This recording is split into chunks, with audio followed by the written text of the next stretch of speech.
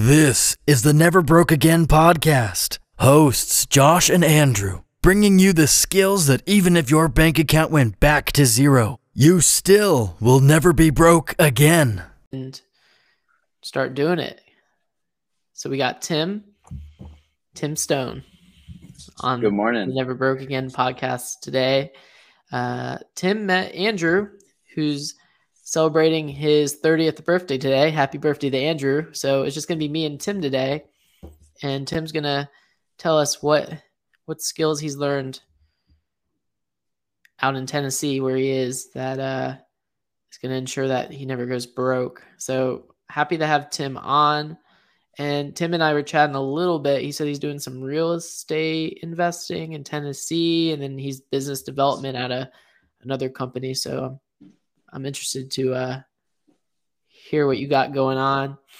So happy to have you on, Tim. And what sort of real estate investing are you currently doing? Where are you seeing real estate going? Share some thoughts on that. Good question. So real estate's a little tricky right now. Late 2022, everyone knows that interest rates have gone up a lot. I did just buy a duplex like a month and a half ago, maybe, up in Chattanooga, Tennessee. So my favorite asset class of the real estate is just multifamily, like apartments, duplexes, triplexes, quadplexes.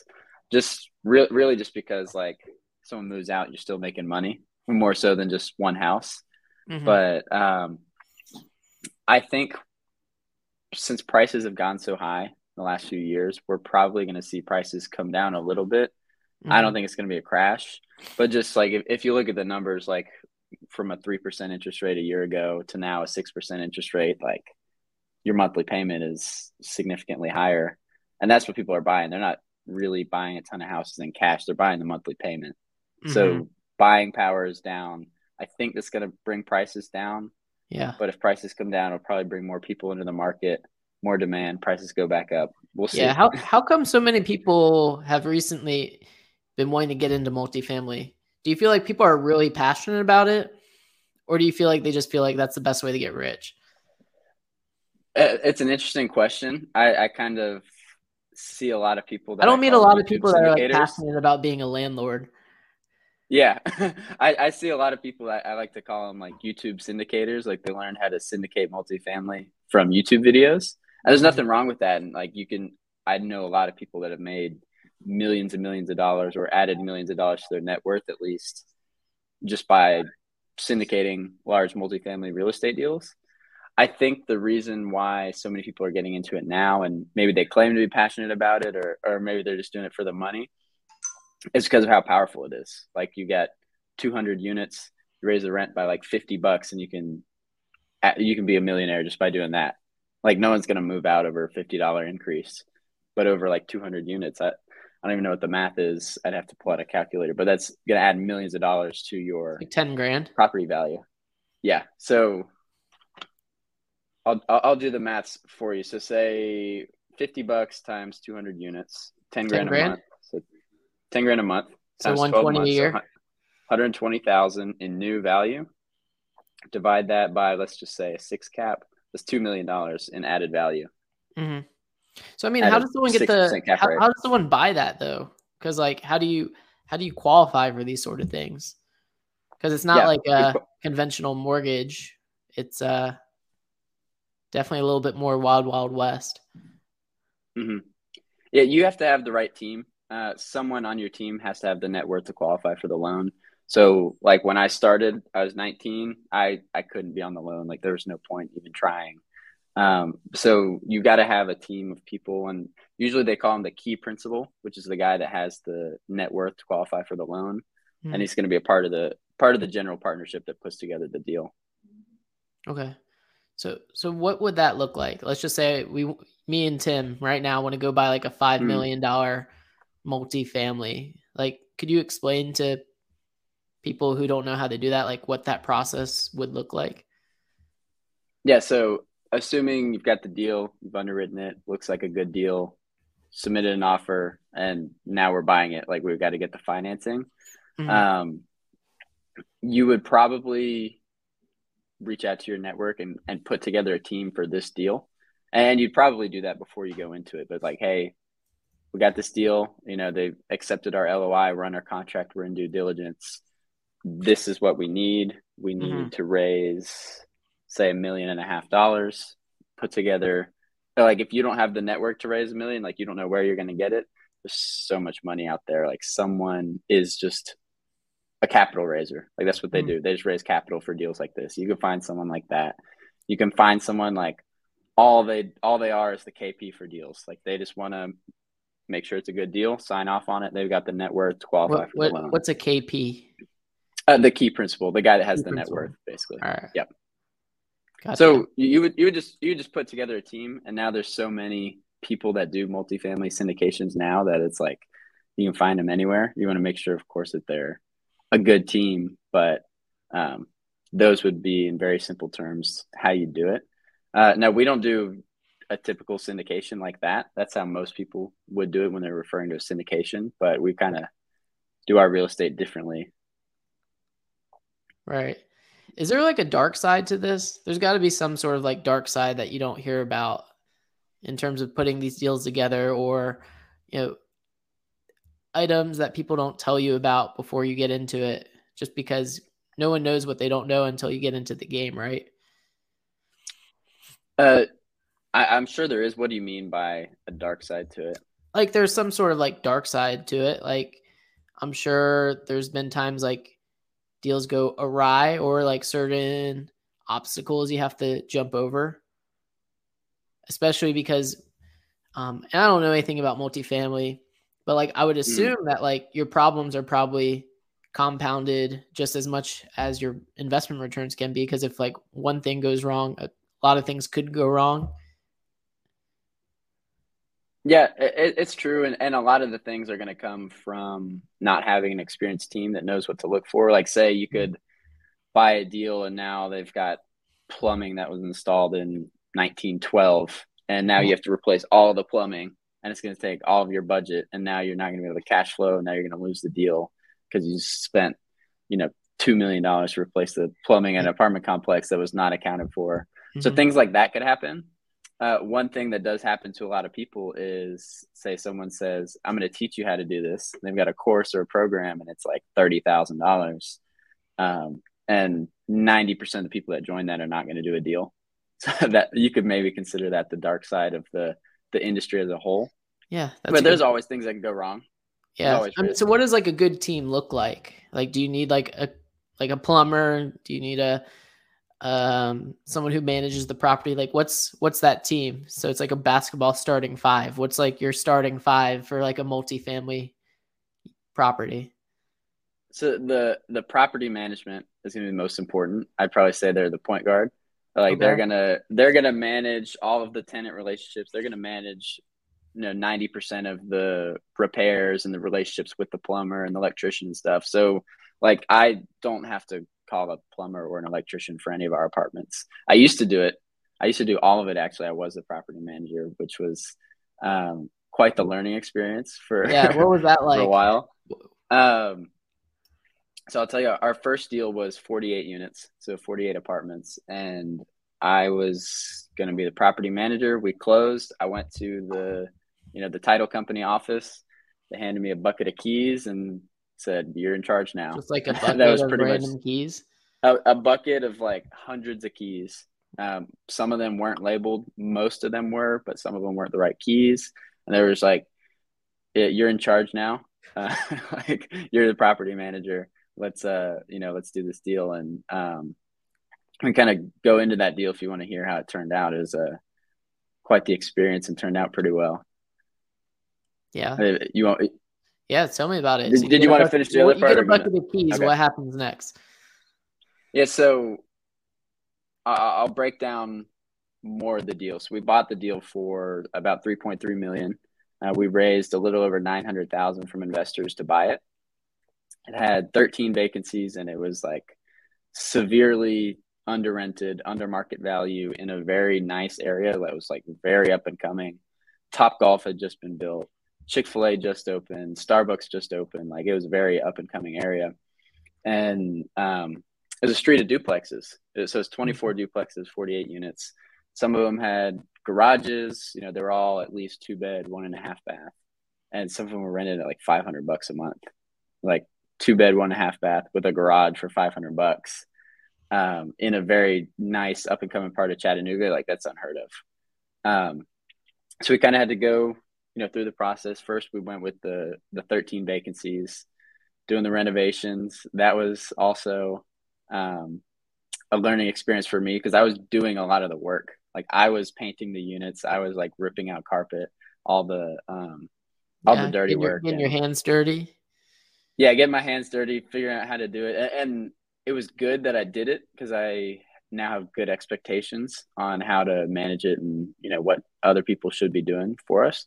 Mm-hmm. But I mean, I was going to Ace Hardware like every day and buying 8 or 9 gallons of paint, one bucket at a time. Like I would just load up 8 buckets of paint into the car, and found out later you could buy like 5-gallon buckets, and it's a lot cheaper. like probably 65-70% cheaper to do it that way. But no one told me. Like every day they just let me come in and buy 8 1-gallon buckets. But so that was a good lesson to learn. No one's gonna help. Buy your paint in bulk.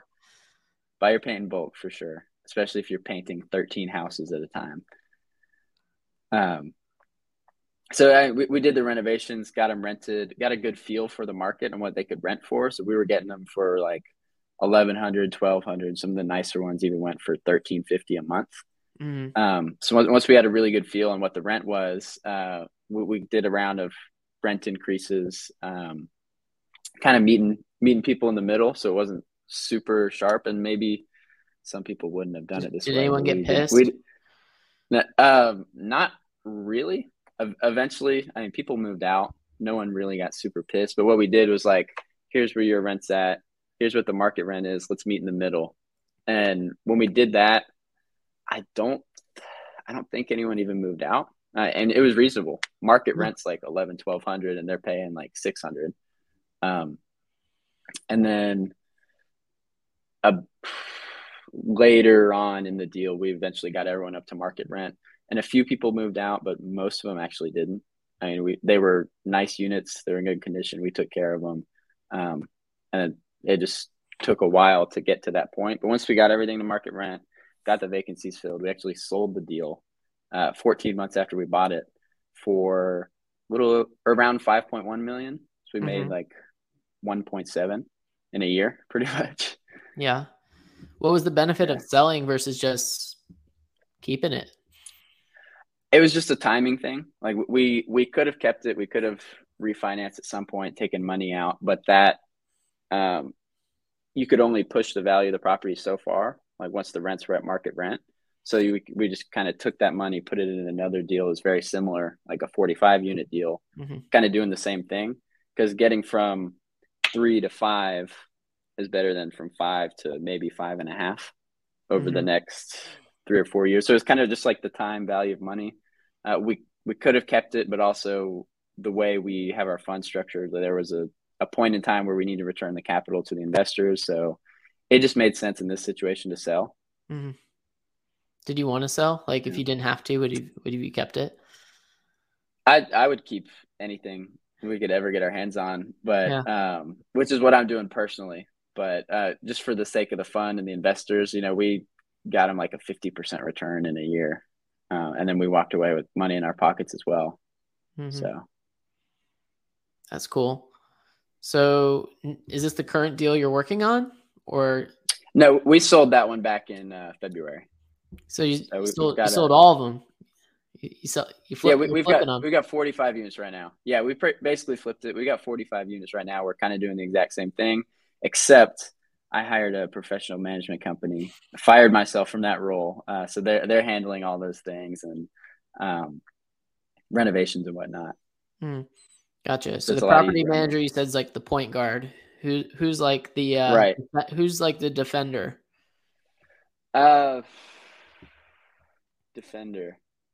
Well, everybody's got to be the defender. Yeah. In basketball and in real estate, you're playing defense, but also offense at the same time, because you want to protect the capital. Like that's the number one rule in investing is don't lose money. but the real goal of investing is to get rich, basically, to keep it short and sweet. But and your partners who are putting the deal together, looking for the properties, are very important. Your broker is very important because that's where we've got every major deal we bought was directly from a multifamily real estate broker. Mm-hmm. Kind of like, hey, this deal's coming up. I think you guys should make an offer on it. This is what I think it'll do. Keeping in, because they have all the relationships. A lot of people, and if you're selling a $3 to $5 million asset, you're not going to do it by yourself. You're going to use some sort of professional broker. So a lot of times a broker will sell the same deal like several times over 10 years because, well, the guy that bought it from him now knows him and is going to just sell it with him because he was happy. And it kind of just happens. So the real estate brokers and multifamily brokers are a lot different than single family, like just buying the house down the street. The game is completely different, but because they deal with different people, it's a whole different, commercial real estate versus, just the home next door. But yeah, that's very important. Like having a good real estate broker on your team, that's where you're going to find the good deals. Yeah. And I mean, with everything in the world, have you seen anything with issues with rents being high with everything that's going on? Have you all seen anything, or is everything just business as usual? Because a lot of people are freaking out. Yeah, we've been really careful the last 6 months or so. With interest rates changing a lot, it just makes it more expensive to run a real estate operation in general. Rents can only go so high. Like the market really determines it. Like if we tried to rent a 1-bedroom in Chattanooga in the areas we're invested in at like say $1,800 a month, we would just never get anyone to rent it. Like it doesn't matter how little supply there is out there. Like no one's going to rent it. The market just wouldn't be able to withstand that number. I don't know that rents are going to go down. Not very likely, especially with inflation, and it just costs more to run real estate. So it's going to cost more to live at a rental property. What repeat the question to me, because I kind of went off on there. So like with everything that's going on in the world, have you seen any slowdowns with rents or anything like that in your rental multifamily business? We haven't, but I also think it's kind of due to the location. So in Tennessee, there's so many people moving to Tennessee. It might be a lot harder in states like California where people are leaving. And I know it's harder in New York where people are leaving or have left over the last 2 years. But Tennessee is having a consistent inflow of people moving there. Companies are moving here, like Facebook just bought a bunch of property, or Meta just bought a bunch of property in Nashville. A lot of tech companies are coming in. So there's jobs and there's growth, and people are making more money despite the things that are happening. More people are coming, and not a ton of development is happening. There's still a lot, but not as much as there would be if we had 2% interest rates again. But there's still a demand in the markets we're in, because we're really only in Chattanooga, Tennessee, and people are moving there every day. For every person that's moving out, there's 2 more people moving in. Yeah. Why are people leaving Tennessee? Any reason? And there's a billion reasons anyone would have to move, like, family, job, whatever. Or maybe people are moving to Nashville. Maybe people are moving to Atlanta. I actually just moved to Atlanta about 2 months ago. So any reason, but basically what the statistic is like for people that are leaving, there's more than double moving in. Is there any parts of the country that you've searched out that you feel would be a good place to start buying up real estate? Like we had someone on who's talking about Utah. I've heard so much about Tampa, Florida in the last 2 or 3 months. Like so many people are moving to Tampa for some reason. And luckily Tampa in particular didn't get hit terribly by the hurricane. Fort Myers and a little bit south of there, it was pretty destroyed. So it's maybe need some time before you go into that market. But I think Tampa is probably going to be one of the hottest cities the next few years. Okay. Is that your next spot? You looking at getting anything down there? Not looking too heavy, but I've been keeping an eye on Tampa the last couple months. Okay, cool. Yeah, What is but I'm still buying things in Chattanooga Mhm. consistently. So you'd say you're like a Tennessee specialist when it comes to like real estate. That's like what you know. Yeah, it just so happened that because I lived in Chattanooga the last 3 years, just so happened that we had the connections there, knew the market really well, and it was a good market to buy in. Right in between Atlanta, Nashville, Birmingham, Knoxville. So just the growth of all of those cities that are really hot right now, it's kind of benefiting from it as well. Mm-hmm. And we've got no state income tax in Tennessee. So people love that. And it just happened to be right place, right time. Like lived in Chattanooga. Are you from Tennessee or? I'm from Georgia. You're from Georgia? Okay. Yep. I was going to ask if you saw that football game yesterday. Everyone in Tennessee is probably still partying. Yeah. So I was telling people this weekend's the first time in my life I said the words "Go Vols" just because they were playing Alabama. But no, it's good. I was actually up there in Tennessee for when that game was going on. What does that win mean for Tennessee? Like for someone like me in Florida who's never like been to a Volunteer game or lived in Tennessee, like what does it mean to beat Alabama other than just like everyone wants to beat Alabama? Tennessee they've a really strong fan base and they just have not been good. They've sucked most for like of my a long life. time, I feel like. Yeah, like I think it was like 16 years since the last time they beat Alabama. Like they've just not been good. And to tell you what that win meant to people, they tore down the goalpost and threw it in the Tennessee River. Like it was just nonsense. Like the crowd just dismantled the field post or the field goal post and carried it out of the stadium. Like hundreds of people carried it and they just threw it in the river. Like it's just insane. I don't know.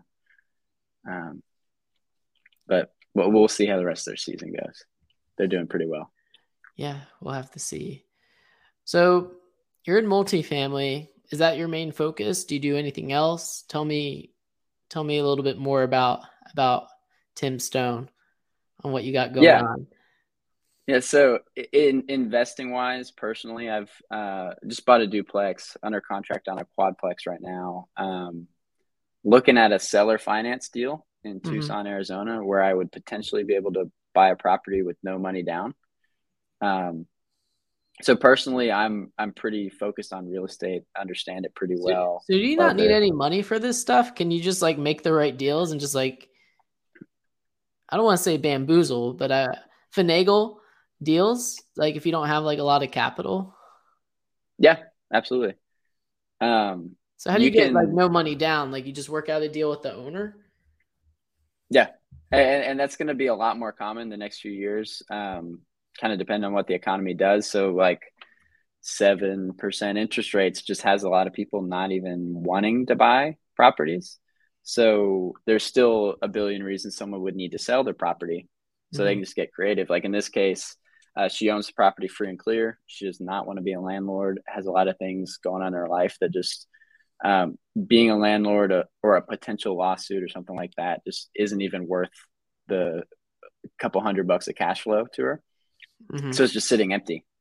I was like, well, would you consider taking payments on it? And there's a lot of different ways to structure the deal, but basically I would just give her a monthly payment and then rent it to someone, fix it up or whatever. And that rent would be higher than what I'm paying her. She doesn't have a mortgage, so she can, $300 or $400 a month is fine if she never has to think about the property again. And then I can rent it for say $1,200, but I don't have a mortgage other than. So who owns it in that case? Does this person still own it until you pay them off? Like, how does that work? You can do it a couple different ways. In this case, I'd probably own it, so it'd be seller finance. So the title would go in my name, and they would carry a lien on the property on the title. So it's kind of like they're the mortgage, like they're the bank. If I don't pay her, she could foreclose on me and get the house back. Another way you could do it and keep all the money you paid her. Yeah, pretty much. I can see why people may do that. Right. So she's as protected as a bank would be if you bought a house. And then you could do a lease option, which is where I would not own the property. They'll still own it, but I just have basically full control for, let's say you set the option date to be 2 years from now. In 2 years, I have the option to buy it at a set price that we determined, at the beginning of the contract. Mm-hmm. But I'm technically renting it and just paying her a monthly payment. And then I can do whatever I want. I can just rent it to someone else. Gotcha. Do you have an option that you prefer, or are you just like whatever gets the deal done? I think seller finance, just because now you own the property, you have the equity. I could just sell it tomorrow if I wanted to, and no one would have that other say in it. Like say we seller financed it, the title's in my name, I'm just paying a mortgage to her. At some date, it's going to have a balloon payment where I pay her off. Probably 5 years. Even though the loan would be 30 years, it'll have a 5-year balloon date where I'll pay her. But if I decide that I want to sell it tomorrow because I'll make $100,000 selling it profit, I can do that. Mm-hmm. With so you the just pay lease her option, off 100%, and then you keep the difference. Right, because it's my property. Gotcha. But with the lease option, a lot of times you could do it maybe with no money, but you don't own the property at all. Mm-hmm. Like until you buy it, you'd have to get a loan. But in the seller finance case, you do own it. You can do whatever you want with the property. It's interesting. This depends on what they're willing to do too. So basically, like if they're not willing to sell it. Is there who's involved in this process? Like, who do you need to draw this up? Do you need an attorney? Do you need a bank? Yeah, I would always recommend a real estate attorney. Mm-hmm. And then you don't need a bank, but you would need some sort of closing mediator. It depends on the state. Some states like Tennessee, it's just a title company. But I think Gotcha. Georgia, they use closing attorneys. So it depends on the state, but they do all the paperwork, record the title transaction and county records, all that stuff. That's cool. That was a very good way of explaiing multifamily to people who may not know about it. Yeah, I hope so. I guess the big question is, how do you find the deals? Are you just searching the internet, cold calling people, banging on doors? Yeah, all of the above. I keep an eye on the internet, but really, especially in a market like Chattanooga, the internet, like LoopNet, is where a deal goes to die because it couldn't be sold otherwise. Because all of these brokers have really tight relationships with the local real estate investors, even some out of state, like the people that are doing deals. Like they don't need to put it on the internet. They have, the guy's phone number. So if a good broker can't sell a deal to everyone in its immediate network and then puts it on the internet, it's probably not a good deal. Mm-hmm. So the relationship side of it, at least in multifamily in a market like ours, is pretty important. But then you can also, you can find out who owns any property. Like it's all public information. Find their phone number, call them, ask them if they want to sell it. Let's just say someone wants to find deals, but they don't want to be involved. They want it to be more passive. Let's just say someone finds a deal and they bring it to you. How could you potentially partner with people who may find a good deal for you to help them capitalize on and vice versa? Yeah. So the different parts to a deal is like the person who finds the deal and the person who finds the money.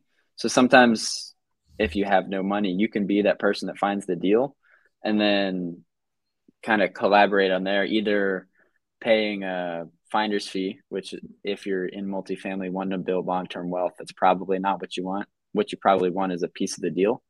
So there's always, in a $5 to $10 million deal, there's always, some way to cut someone in, especially if they brought value. Like they brought this deal, it's going to make millions of dollars. We can give them a percentage, put them in the deal, part of the general partnership, or if they just want to be in the limited partnership, however. Okay. Everyone needs to keep that in mind then. Yeah. So if you can find a good real estate deal, someone will give you either money for it or give you a part of the deal for it. And because that's what they're looking for. A lot of people. That's how you make money with no money. That's how you make money with no money is you bring real estate deals to people who have the money but don't have time to cold call or door knock or, track people down. Interesting. Yeah. That could If be you find a cool. good deal, it will come. Yeah. And there's Guess people you that just do gotta that. make sure you're protected with some sort of agreement. Mm-hmm. Absolutely. Yep. And there's people I know that's what they do. They just, you tell them what markets you're looking in and they just scan everywhere, find multifamily real estate deals, and they just want a cut of it. And they're not putting the deal together. They don't have the property management relationships. They're just finding the deal and then getting in on it. Yeah. So if anyone finds good deals, hit up Tim. Yeah. Send me a message on Instagram and we'll do something. Yeah. Tim Stone. Yep. Don't even need to spell it. It's that simple. Yeah, it's a pretty easy name. I've never had someone misspell it, I don't think. Well, cool, Tim. I felt like I learned something. Okay. So if I learned something, at least one other person's got to learn something about this. So everyone needs to hit up Tim if you find a good deal before you hit up Grant Cardone or anyone else. Tim seems a little nicer than Grant Cardone, so I'd rather hit Tim up. Even though I did see a picture of you with him. Yeah. I got to meet Grant Cardone in Scottsdale a couple of weeks ago, so that was pretty cool. Yeah. What was that like? Yeah, I've got my. It was pretty cool, but I just walked up. I was like, "Hey, can we take a picture?" He's like, "Yeah, let's do it." And then that was it. But I've got my book collection of. I don't read books. I actually just listen to audiobooks. But I've got this is the collection, and then these are the people I've actually met. So I got to move the Grant Cardone books to the other side. Oh, that's some cool. Some of them are nobodies. They just happen to have wrote a book and gave me a copy, but It's still pretty cool. Yeah. Well, cool, Tim. Appreciate you being on, teaching us about multifamily, and hopefully someone hits you up with a deal. Hopefully. Yeah, let's make some money. Maybe from Tampa. Maybe someone from Tampa. Maybe someone from Tampa. If someone from Tampa had a really good multifamily deal, I'd imagine we'll make some money together. Cool. Or Chattanooga. Awesome. Well, thanks, Tim. Enjoy the rest of your day, and glad to have you on the Never Broke Again podcast. All right. Yeah, appreciate it. All right. Thanks. Peace out, Tim.